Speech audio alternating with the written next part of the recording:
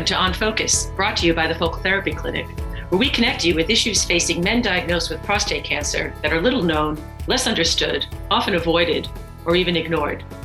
Prostate cancer is the most commonly diagnosed cancer amongst men in the UK, and with this somber fact comes a multitude of challenges and opportunities. I'm Claire Delmar. Joining me today is Raymond Poole from County Wicklow in Ireland, who is both campaigner and advocate for better treatment and more honest discussion about the impact of prostate cancer on men's lives. Following the prostate cancer diagnosis and subsequent treatment, he has used both poetry and prose to express his emotions, communicate his experience with honesty and humor, and inspire others to develop their voice and make better choices about their prostate cancer support and treatment. He's Irish, so that may not come as a surprise. In our conversation today, he'll comment on some of his experiences with prostate cancer by drawing on passages in his books, Nothing So Bad It Couldn't Be Worse, and Taking the Piss Out of Cancer.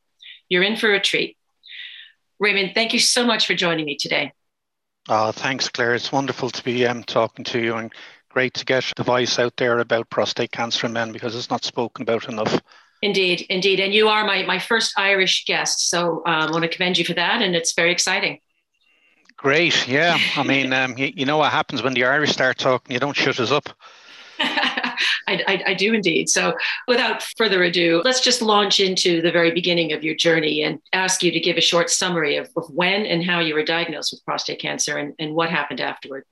Sure, yeah. It started back in 2016. I go every year for an annual blood test, and in my late 40s, I asked the doctor to add in the PSA one, and in July 2016, when I was 53, my PSA rose, and he asked me to come back 4 weeks later, and it had risen again. And then he decided, okay, you got to go see a specialist, which I did. Then later that year, towards the end of that year, the December timeframe, I got biopsies done, which was a journey in its own right, because although I got over 20 biopsies from the prostate, none of them were cancerous, but I ended up with sepsis, which then brought me on a journey into numerous infections. But the great thing about getting the sepsis was I actually had aggressive cancer. So if I hadn't got sepsis, I would have thought I was okay, and I could have ended up with stage 4 cancer. So it's the sepsis in a strange way that saved my life. Gosh, how did that translation actually happen? The sepsis actually led to that discovery or that diagnosis?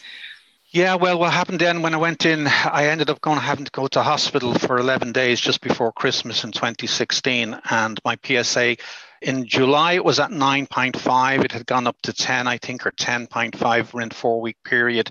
Then by December, it was up to 19.5. So they knew at that stage things were going in the wrong direction, you know? So, but look, listen, as you well know, men can have a PSA reading in the hundreds, and it still doesn't mean that they're going to have to get a radical prostatectomy or anything. They can maybe treat it differently. It's only an indicator. Indeed. It doesn't mean you definitely have cancer. It has to be followed up. Well, I would prefer it to be followed up by an MRI and then a targeted biopsy rather than a random biopsy like I had first, you know. So what happened then when you actually got the correct diagnosis? Actually, I ended up with a different consultant who very skillfully managed me, and it was only in hindsight and reflection I realized just what he was doing. And he was managing really my expectations, my concerns and my worries. And he gave me an in-depth talk about what the prostate was all about, how bad the cancer was, and the options that were open to me. So there were some options that weren't, and there were some options that were. And then the ones that were open to me, he made sure I went and visited each individual specialist consultant to talk about those options. Mm-hmm. And which option did you ultimately choose or pursue? I ended up getting robotic radical prostatectomy. Actually, just the consultant who was managing me, he didn't do it. He did keyhole or he did open surgery, but he didn't do robotic surgery. So he referred me to his colleague who was just a couple of doors down from his office. And I got, I think it was a 6-hour surgery or something I was in there for.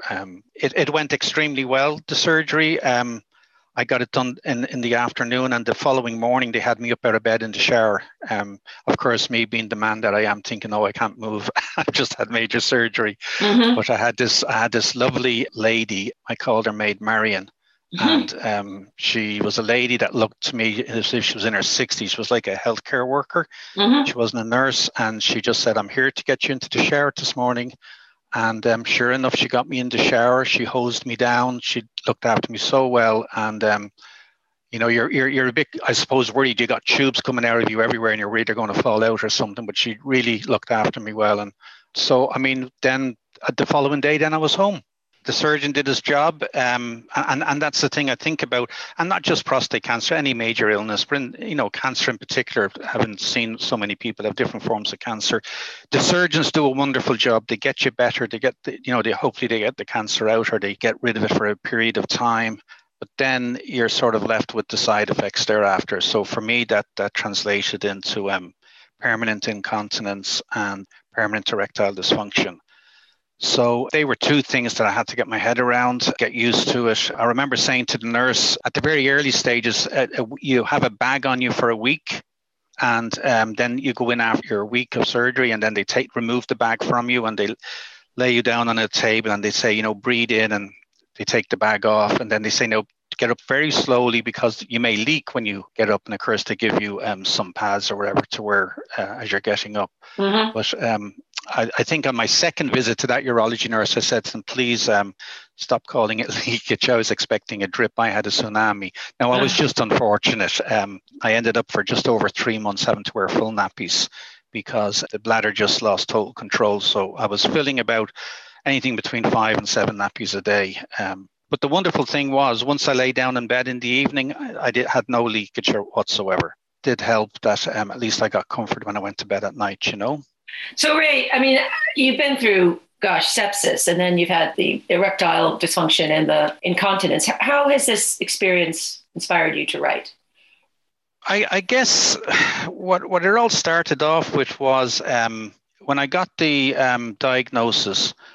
I got it on a Friday, I think, and that Sunday I just sat in front of my computer and started typing. I didn't know what I was typing. I was just typing, and it was a dialogue. It ended up being a dialogue about two voices in my head, sort of sitting back and reviewing everything that was happening to me. But in a very, I call it sort of like the non-PC book about PC, because it's just pure dialogue, And had you written before? Would you have described yourself as a writer prior to this experience? Definitely not. No, really? No. Okay. No. And it's just something that I'll read you an extract from the two. So basically, it's two voices, and it's written very much in the sense of two Dublin lads having a conversation about me, and I'm a third party, and they're just totally disregard for any of my feelings or anything. And does this take place in a pub, Ray? No, it doesn't take place in the pub. It just takes place in my head and wherever my head is. And I remember saying to one guy, if I could only get them to shut up now, I'd be happy, because every time I would sit down or do something, I'd get, there's another, I should write about that, and I should do that. And so actually the book, it's called Taking the Piss Out of Cancer. It actually spanned nearly 2 years, which was never the intention. I only intended it to span about 6 months. And actually, I ended up finishing it. My dad, during the book, at the end of it, he passed away.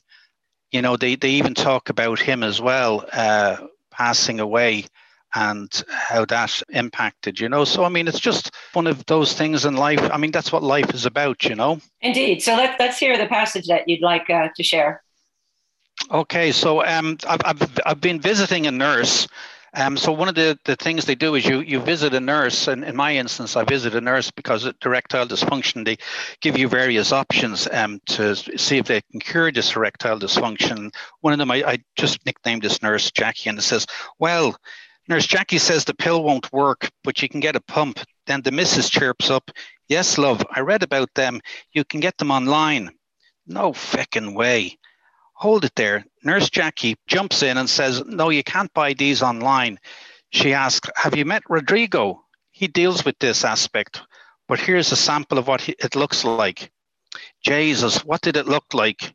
A feckin' elephant semen collector. Go on, will you? Well, wait for it. Nurse Jackie then says, they have to be custom made, and Rodrigo will measure you for it. No way.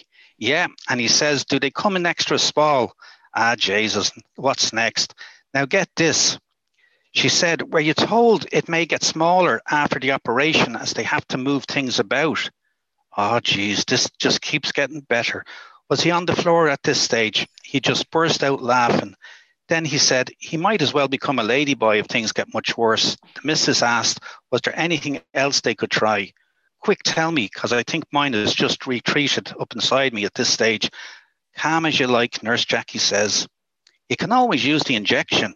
What? Yeah, you can use an injection into your prick to enlarge it. Your man's missus says, won't that hurt? As quick as anything, Nurse Jackie jumps in and says, no, it's just a small prick. No way. Best bit, your man says, how do you know I have a small prick? And then they all just burst out laughing. and that's, I wrote it in a style of totally non-politically correct. They didn't care what they said about you, because you can either hedge around it or you can hit it face on. And I think when you have radical prostatectomy surgery, you're being hit face on. There is no cotton wool push around you. Your things are going to happen. Whether, like, I mean, I was just unfortunate. I don't want anybody listening to this thinking they're going to end up with permanent erectile dysfunction and permanent incontinence and all that type of thing. It doesn't happen to everyone. It happens to some. And I was just one of the lucky ones that it happened to, you know. One of the things that it also did was it took away my libido totally. Like, it just isn't there. And I said to her, as difficult as that is, that's actually a good thing, because could you imagine having erectile dysfunction and not having a low libido? I mean, that would just be, you know, that would be a curse on everything. Well, so, as you say, nothing so bad that it couldn't be worse, right? Well, she just looked at me and said, well, it's you that it hasn't got the libido. I still have mine. So Ray, I mean, your writing really does provide, because I've seen you on Twitter and you're a big social media blogger and developed quite a following. And I can see that it provides, you know, support and comfort and, I mean, certainly humor to many men. And here's the point, which they often find sorely lacking in their care. And so I'm wondering what you've learned through their reactions to your writing. When I went on Twitter and I started posting it and hashtagging it, suddenly I started, I wouldn't say people coming out of the woodwork, but suddenly men started following me. But the one thing, when people meet me and I talk about it, it does take them back a bit, because I don't hide the fact there are things that happen in your life that aren't anything to do with something that you haven't done or that you have done. They just happen to you. And when things happen to you, it's not your fault. And there's no shame in that. The fact that I've ended up with incontinence and with permanent erectile dysfunction, that's just happened to me. You know, there was nothing I did that made that happen to me. I looked after myself. I wasn't grossly overweight. I was relatively fit. I had a good diet. I never smoked or drank ever in my life. I never took any form of recreational drugs in my life. So I lived quite a good lifestyle. But, you know, these things happen. And it's just one of those things. And when I meet people, I'll explain to them, and I won't be behind the door about it. I'll just say it straight out as it is. And some people find that very refreshing. Some people are a bit taken back with it. And inevitably they get used to it. And then they sort of say to me, no, I'm glad you talk like that. Or it helps me not feel so bad when I talk about it. Because let's be honest about it. Men are not the best people at talking about anything that happens below their belly button. You know, I have two daughters. I never had sons in our house, so it's always been women. It's my wife, my two daughters, and then I was a real Irish man, because I was a real mummy's boy. My mother was my world to me. And you know, when you look at their journey, and when you look at the journey of an individual who's born with a womb, they encounter things much earlier in life. Like they have the menstrual cycle very young in life. They have ended up going to the doctors very young in life for checks and smear tests and everything. Men, we don't encounter that until something like prostate cancer hits upon us generally. I think that's really, really important. In fact, one of the things I've definitely observed in some of the interactions I've seen with you and your followers is, you know, this idea that prostate cancer brings so many taboos and misunderstandings about the male body and its functions. And you've attempted to break through these with both your writing and your advocacy. And then I'm wondering if you can give some examples of how this has helped some of the men you work with. And And then I guess I'm interested in knowing how you think we can actually accelerate this process of, better understanding, better acceptance, earlier engagement.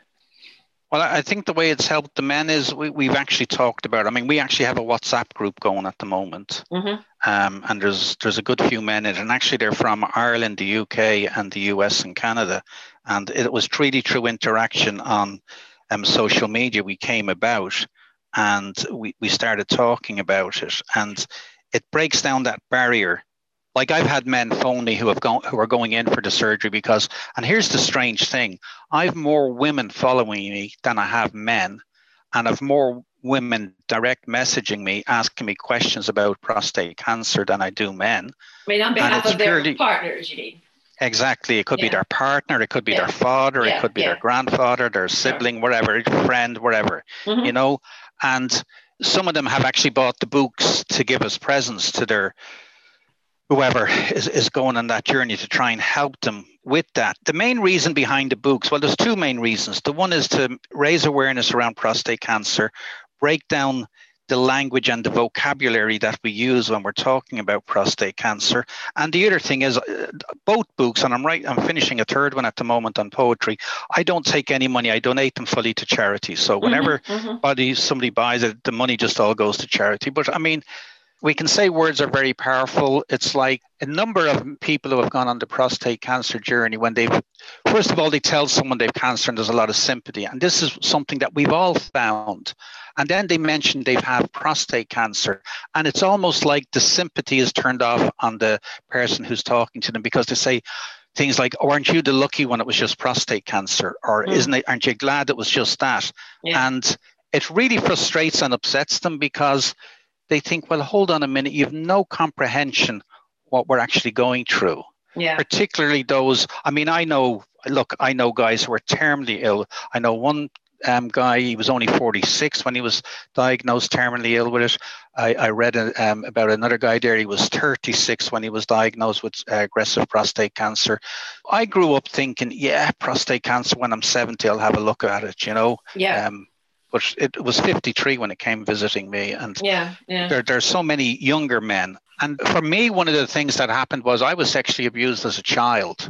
And that revisited me after my prostate cancer examinations and everything. And one of the things I tried to raise awareness about when a child has been sexually abused, people often say, well, why does someone wait till they're 50 or 40 to announce they were sexually abused? The reason any individual does that is because as a child, you don't have the vocabulary to explain what's happened to you. You've been told by the perpetrator that it's a secret between you and them, or it's someone in society that nobody would believe would do it to you. Now, if you move forward 10 or 40 years when you're an adult and you're 50 years of age like I was, and you get prostate cancer, and you look at that, the vocabulary and the language you need to talk about prostate cancer to another person is something men aren't that familiar with. Yeah. I mean, how many men do you see sitting down at the pub talking about erectile dysfunction? Or how many of them will say, geez, do you know what? Strange thing happened to me last night. I had blood in my semen when I ejaculated. Yeah, it's very true. Women do talk about that more. I know you and I have talked about that before. Do you have another passage to read for us? And, yeah, sure. So, I mean, this passage is from the other book, Nothing So Bad That It Couldn't Be Worse. And this is a strange encounter because what happened with this book was taking the piss out of cancer I wrote first. And when I gave it to the publisher, they said, no, you've got to write an introduction to this. So I did. And then when I wrote the introduction, they said, no, can you just leave taking the piss out of cancer to one side and write an entire book in the way you've written the introduction, because we really like that descriptive passage. So there's a section in it that I tried to explain, I'll read it anyway and I'll explain it then. So it just reads, but this book is not simply about my childhood and the journey into adulthood. It is about an unfinished life and the evolution of me as a person. All these episodes that happened throughout my life are threads in the fabric that make me, and their interwoven experiences formulate how I approach things in life, especially my journey with cancer. We are complex creatures, and to simplify who we are does a disservice to us. To understand anyone fully, you first must understand their journey, their encounters, challenges, failures, and successes they have. And I believe that the way I approached my prostate cancer, and probably the reason I'm so outspoken about it, and I don't care what I say, is because I was silenced as a child when I was sexually abused. I didn't have the language. And what I've sort of said to myself is, you're not going to be silenced now. You've had another traumatic experience in your life, and you're going to share that journey with others, and you're going to help others. Because you know as well as I do, over 11,000 men die from prostate cancer in the UK every year. That's a staggering. We don't have the numbers for Ireland, but that's a staggering amount. It is. Yes. And the amount of men in America as well that are dying, and they don't know why. If you're a Caucasian male, you have a 1 in 8 chance. If you're a black male, you have a 1 in 4 chance. I mean, exactly. Why? No one knows why. If your mother had breast cancer, you have a higher risk of getting prostate cancer. Bigger, you know. So I also feel at times that the medical profession or general practitioners who we go for, who's our front line that we go to, they sometimes don't always think of prostate cancer for younger men, because that's a common thread I found with younger men that I talk to. And I know I'm being very generous to myself, calling myself young at 50, but it's not the first thing in their head. If you're having low libido, if you got having a problem getting erection, it's usually, well, let's give you one of those stiffening pills that should help you. They very rarely would say, well, let's get a PSA test done. I that's a massive challenge for most men. Most of the people I talk to have found that to be the starting point that was hardest to achieve.